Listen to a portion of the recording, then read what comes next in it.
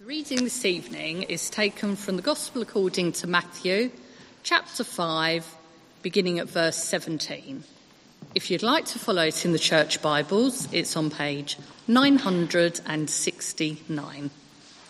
Matthew 5:17. Do not think that I've come to abolish the law or the prophets. I have not come to abolish them, but to fulfill them. For truly, I tell you, until heaven and earth disappear, not the smallest letter, not the least stroke of a pen, will by any means disappear from the law until everything is accomplished. Therefore, anyone who sets aside one of the least of these commands and teaches others accordingly will be called least in the kingdom of heaven. But whoever practices and teaches these commands will be called great in the kingdom of heaven. For I tell you that unless your righteousness surpasses that of the Pharisees and the teachers of the law, you will certainly not enter the kingdom of heaven. This is the word of the Lord. Thank you, Mandy. As Chris said, for those of you who don't know, my name's Matt. I'm part of the ministry team and the Leaders' Council and the PCC here at St John's, Blackheath. We are in the third week of our series on the Sermon on the Mount. First week was looking at the Beatitudes, which was to do with our character as Christians and how that should come through in our lives. Last week, Chris was speaking about us being salt and light, how salt is a preservative and what that means for us, living that out as Christians, and also how we are light, how that light should shine out of that character into the world and those that we are around. Next week, as we move forward further into the Sermon on the Mount, we're going to look at some of the things that Jesus says specifically and how they can be applied into our lives. The verses that we've got this week, between 17 and 20, those 4 verses are an introduction really into what Jesus is about to say immediately following this in verses 21 onwards. And so I'll give a nod to those verses a little bit in what I'm going to be saying this evening. One commentary I read told me that verses 17 to 20 of Matthew chapter 5 are some of the most difficult verses to understand in the Bible. Where are you, Vicar? Thanks for this. So let us pray that God will shine his light into these verses. Heavenly Father, would you come by your Holy Spirit, because we want to understand what this word is saying to us. Lord, would your word and spirit come together, reveal to us the truth of these words that Jesus spoke, so that we can be changed and challenged and be different as a result of them. We invite you to come now in all that is said over the next few minutes. In Jesus' name, amen. So, my attempt to explain these most difficult of verses is as follows. I'm going to talk first of all about Christ's attitude to the law and the prophets, as it says in these first couple of verses. Then I'm going to talk a little bit about the challenge that is to us as Christians. 2 C's already. Christ's attitude, the Christian challenge, and then there's a third one, but I'm not going to tell you that yet because that would spoil the punchline. So that's where we're going, and I'm going to take on a little bit of a journey, so I'm going to kind of build upon build. So as I talk about Christ's attitude to the law, I want us to hold this in our thoughts as we look at the challenge and then go into the final point. Does that make sense? Excellent. 2 people nodded. Verse 17 and 18, if you've got your Bibles open. Jesus says, "Do not think that I have come to abolish the law or the prophets." Now, why might Jesus be starting off by saying that at this point? Well, the reason is, yes, it's going to introduce us in a minute to how he interprets the law and the prophets, but also, if you think about what Jesus has been up to, it's quite a reasonable accusation that Jesus' understanding of the law and the prophets is a little bit different to how the Jewish people had been led to believe up to that point. For example, Jesus heals on the Sabbath. Jesus heals a man on the Sabbath, and then they say, you can't do that. You can't heal on the Sabbath. That's a rest day. You can't be working on the Sabbath.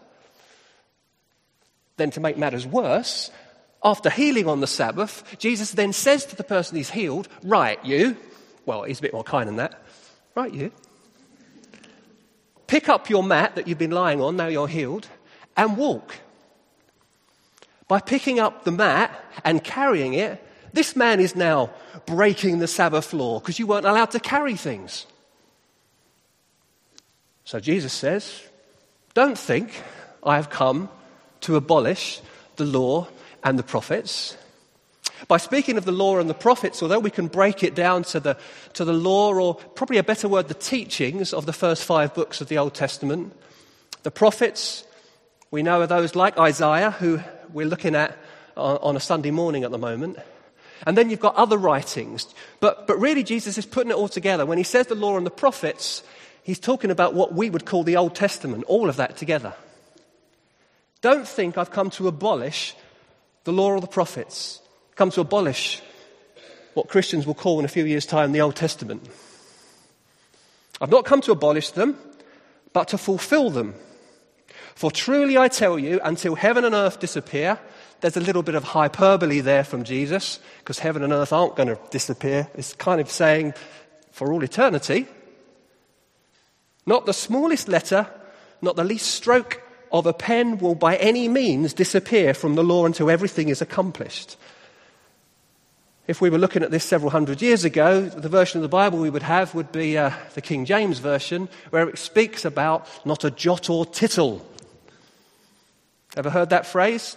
Not a jot or tittle will be changed. Translated here is the smallest letter. I could have put this up on the screen, but I didn't want to put too much up. I'm going to have a visual aid in a minute. Wait for it. But the smallest letter in the Hebrew alphabet, not the smallest letter, is going to disappear from the law or the prophets.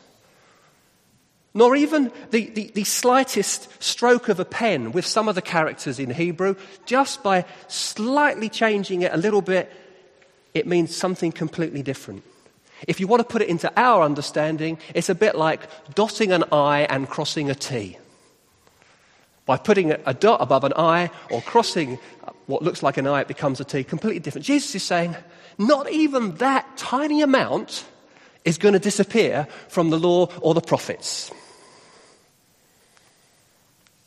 I have not come to abolish, but to fulfill the law and the prophets. And here I come to the magic trick. Well, it's not a magic trick I've been setting up. Okay, you see before you 3 glasses. Can you see that at the back? So first of all, Jesus is saying, let's take this half full or half empty, depends how you view life. But anyway, it's got water in it, halfway up or halfway down.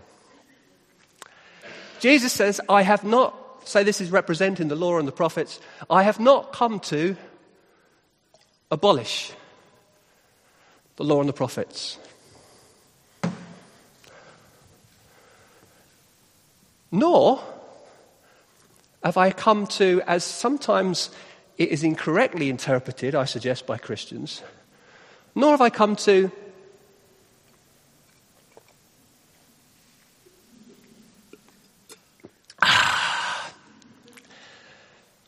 complete in the sense of just finish the law and the prophets. No, says Jesus, this is where I can make a lot of mess. It worked at home once. The other time it was all over the table, Helen. I've come to fulfill.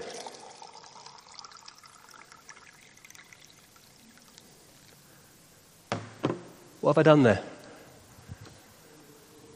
I've filled it full. I've come to fulfill. It's even in our English word. To fill up the law and the prophets. To make their meaning full. Hold that in your sight as I carry on through the rest of these verses in this preach. I have come, says Jesus, not to abolish, but to fill up, to fulfill the law and the prophets. That's Christ's attitude.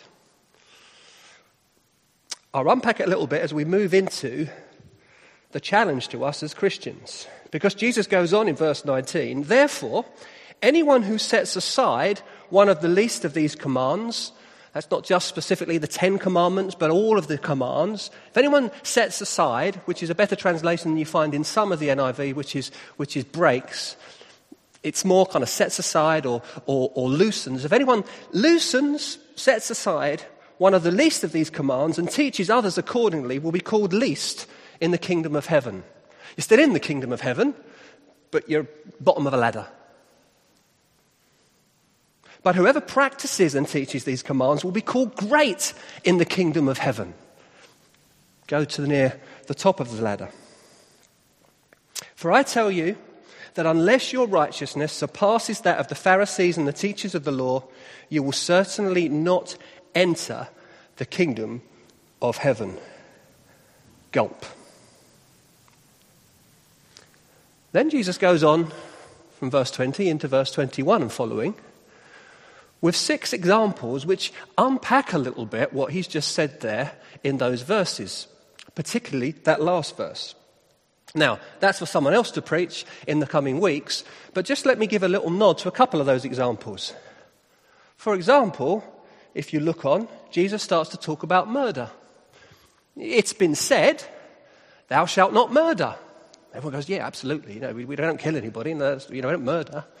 However, I say to you, not just about murder, but if you're angry in your heart, if you call your brother or sister racker or fool and judge them in your heart, you're committing murder.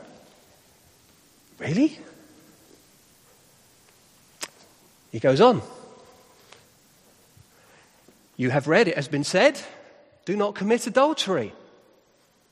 Oh yeah, we're with that one, Jesus. Don't go and, sleep with a woman when you're already married or sleep with a married... No. And Jesus says, I tell you, even if you look lustfully at a woman, you've committed adultery in your heart. Wow. The Pharisees and the teachers of the law, I think we sometimes give a little bit of a hard time to as Christians. They weren't, it can be very black and white, can't we? And say, the Pharisees come on, boo, hiss, they're the bad guys. Jesus comes on, hurrah. You can always say hurrah when Jesus comes on, of course. I think we would quite like, I'll just be honest, some of us as Christians would quite like the Pharisees and the teachers of the law because they take the law and they come up with these kind of 14 sub-points and say, right, if you meet that, you're all right. They're not all like that, and some of them, as we read, are trying to catch Jesus out. They're a mixed bag, really. I used to be a solicitor, some of you know. And when I was training to be a solicitor, I worked up in the West End in a firm of solicitors, and I had an Orthodox Jewish boss. And we had some fantastic conversations. I used to love working for him, and sometimes literally for all of lunch hour, we'd just sit in his room and we'd talk about faith. Because he was serious about his faith and I was serious about my faith. And I remember one time he was telling me about his attitude to the Sabbath. He said to me, on the Sabbath, which of course is Saturday for him, he said, on the Sabbath, he said, I could, if I wanted to, come into this building. He said, I wouldn't be able to drive in or come on public transport, he said, because the law forbids that for me, because by driving in, you're making fire. It says in the law that you can't make fire. He said, so by driving a car, you have to fire up the car. He said, so I couldn't drive in, but I could walk in. He said, because you're allowed to do a Sabbath day's walk, which is a certain distance from the city. He said, I live in London. He said, I can walk from one side of London right across the other on the Sabbath. He said, that's fine. He said, so I could walk into work. He said, I could come upstairs. He said, and I could look at my post. Now, I couldn't pick up my post because that would be carrying it. Remember what I said earlier about the man who picked up his mat? He said, I couldn't do that. He said, but if my post was open for me, I could then read through my post. He said, now what am I going to do with it? He said, well, he said, I could write answers to these letters. He said, but I can't make a permanent mark according to the law. He said, but there's an ink that exists now. And this is 30 odd years ago we're having this conversation. He said, there's an ink that is used now in some Jewish hospitals, he said, which lasts for 48 hours. And then it fades. He said, so what I could do is I could write out my answer to these letters. And then I could put them there. He said, and then I could go home. And I said, I could come in the next day and I could quickly dictate. That's what we used to do in the old days. Use a dictaphone to dictate onto a tape that his secretary could then type up. He said, I could do all of that if I wanted to by the letter of the law. He said, but I won't because it's not the spirit of the law. Using my term now, it's not the heart of what it's about, not the heart of the law. He said, because the Sabbath for me is a day of rest. The Sabbath for me is a day to go to the synagogue and worship God. The Sabbath for me is a day to sit at home and read the scriptures and spend time, he wasn't married at that point, spend time with my father. That's what the Sabbath is for. It's not for working. Wow. Part of me at the time thought, I think Jesus would quite like the way that he was living out his Sabbath. Hadn't yet discovered Jesus as his Messiah, but there was something there about what the heart was about. This is what Jesus is getting at here as he starts to unpack this and explain what he's actually saying with the examples. He gets to the heart of the matter. What's the heart of thou shalt not murder? That we go around being angry with everybody, but we just hold back a little bit so we don't finally kill them? Is that what it's about? No. Jesus says, don't even get angry in your heart. What's the heart of thou shalt not commit adultery? Is it, well, I'm just being very open here, but is it, well, I can look at a little bit of pornography now and again? That's fine, because that's not adultery. I can look lustfully at women as I walk down the street, providing I don't take it any further and actually commit adultery. Well, I've obeyed the law. Jesus says no. That's not the heart of it. The heart of it is purity. The heart of it is treating people of the opposite sex in the right way. The heart of it is keeping everything about yourself in the right place for your husband or your wife. That's at the heart of it.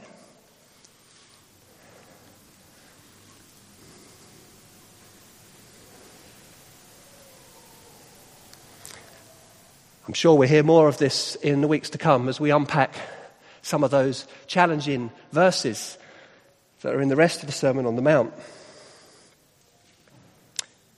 And then we come to verse 20 though, don't we? I tell you that unless your righteousness surpasses that of the Pharisees and the teachers of the law, you will certainly not enter the kingdom of heaven. You see, it's one thing to look at these verses and think, yes, Jesus is trying to get to the heart of it. He's going deeper. There is a righteousness there that we need to aspire to and go after as Christians, absolutely. But let's be really honest. Who here can say, yes, I have fulfilled that? Who can put their hand on their heart, keep talking about the heart, put their hand on the heart and say, you know what, I've never been angry with anybody, never had a bad thought about anybody else? Who can put their hand on the heart and say, I've never looked lustfully at another woman or man in my life? And I've just picked two things, and there's loads more. There's 6 examples, but there's loads more, isn't there? Unless your righteousness surpasses that, goes beyond that of the Pharisees. Well, Jesus, how good is good enough? Let's come back to my water. Let's say the Pharisees, we're going to give them benefit of the doubt. I mean, they're getting it fairly right, Jesus seems to be suggesting. So let's say they're I don't know, 65%, 70%?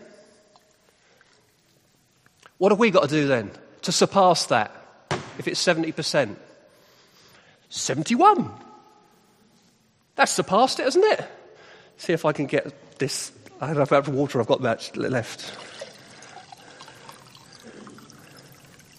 Yes. Is that it then? We've done a little bit more than the Pharisees and the teachers of the law. We've surpassed it. But then which Pharisees and the teachers of the law? Because they're not all the same, are they? Do we take an average? Do we find a really good Pharisee who's at like 90%, one who's not quite so good, who's down at 60%, and then take an average of the two, 96, and say 75, therefore I've got to get 76, I'm in? Which cohort of Pharisees are we thinking about? Is it the 2015 cohort or the 2018 cohort? Because they've just mucked around with it. It's like GCSEs. It used to be A's to C to get a pass. It's now 1 to 9. I don't know what to do.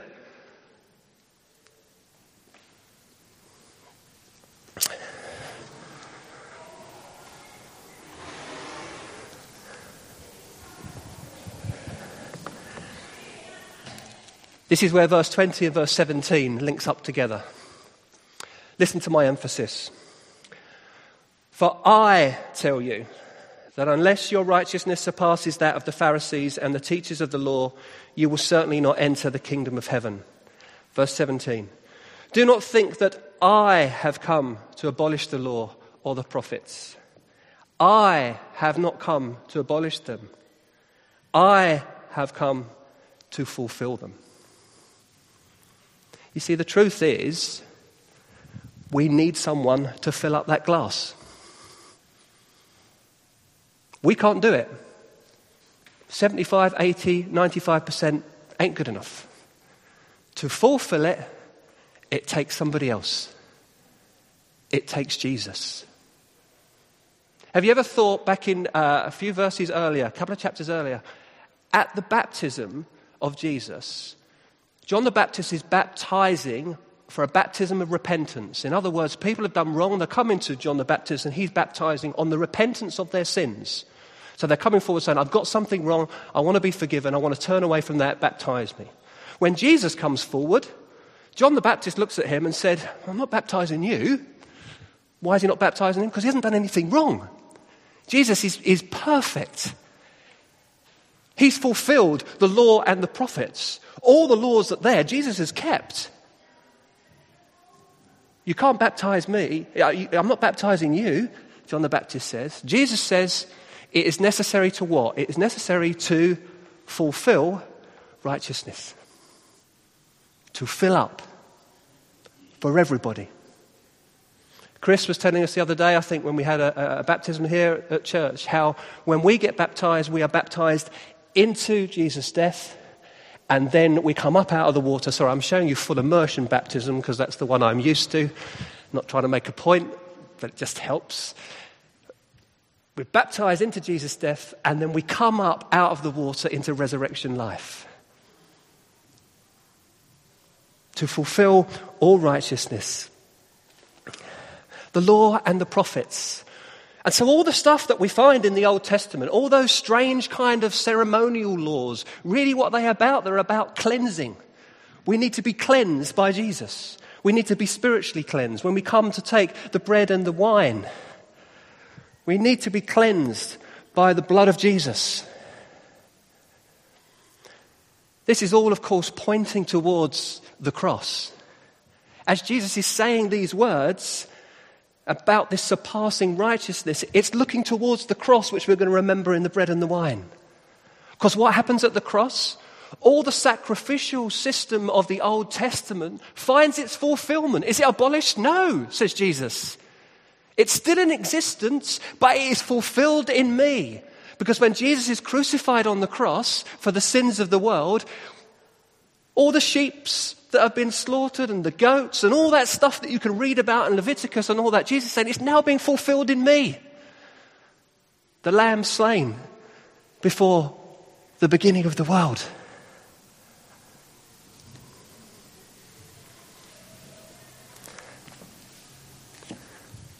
I tell you that unless your righteousness surpasses that of the Pharisees and the teachers of the law, you will certainly not enter the kingdom of heaven.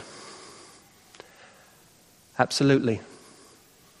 I cannot enter the kingdom of heaven as Matt Baker without the fact that Jesus has died for me on the cross and dealt with all of my sins and all of my wrongs and all of my lustful thoughts and all of my murderous thoughts as Jesus defines it.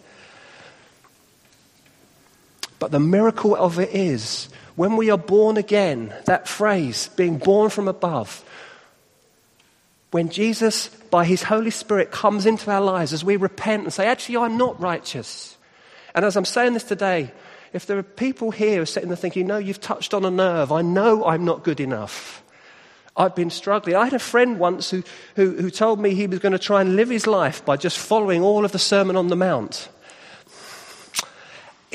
That won't get you there. I mean, give it a go. You know, as we hear the preaching in the next few weeks, you know, we're going to give our utmost to live the righteous way that Jesus says. But what we need is to be born again, don't we? We need that change of heart. That's my third C. We need the Holy Spirit to come into us and change us as we repent, as we turn away and say, I can't do this, Lord, but I know you can. Chris again touched on this verse from 2 Corinthians. On the cross, he that was without sin became sin for us, and imputed to us, given to us, is his righteousness, his right relationship with God. So the moment that we become Christians and that transaction takes place, you've got eternal life. Wow! That is miraculous. That is fantastic. That's the fulfilling of that righteousness. That's the topping up of the glass. And then as Christians, we go forward into our lives, empowered by the Holy Spirit, in that righteous place to live out, to attempt to live out in his strength. Why do we confess every Sunday? Hopefully every day. We come back and say, you know what, God, I've got it wrong again. I said that to my kids. I thought that about that situation. I need your righteousness again. I need to come back into that place and say, I can't do this, but I need you.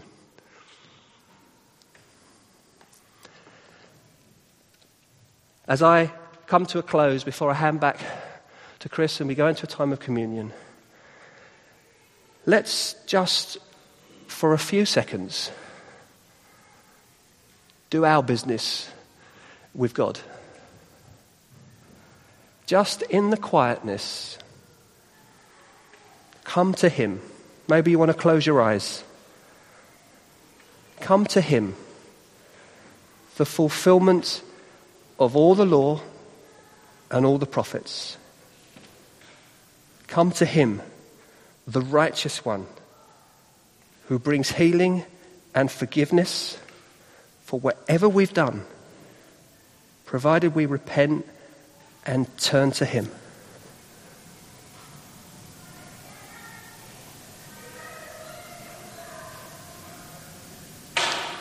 Even now, in the stillness, Lord, would you come and touch our hearts? If there are those here that are turning to you for the first time, come by your Holy Spirit. Lord, your word is faithful, and if we turn to you and if we repent, you forgive us because of the cross, because of Jesus. Would you come by your Spirit and minister into those hearts this evening? And for all of us, we know we have failed you and fail you on a daily basis. We do not live up to this, even this heart of the law standard that you ask of us. We come and say, Lord, we're sorry. We confess. Come and forgive us. Cleanse us. Remind us that it's not about us, but it's about you. For you have come as our righteousness to give us that empowerment, that hope, that eternal life.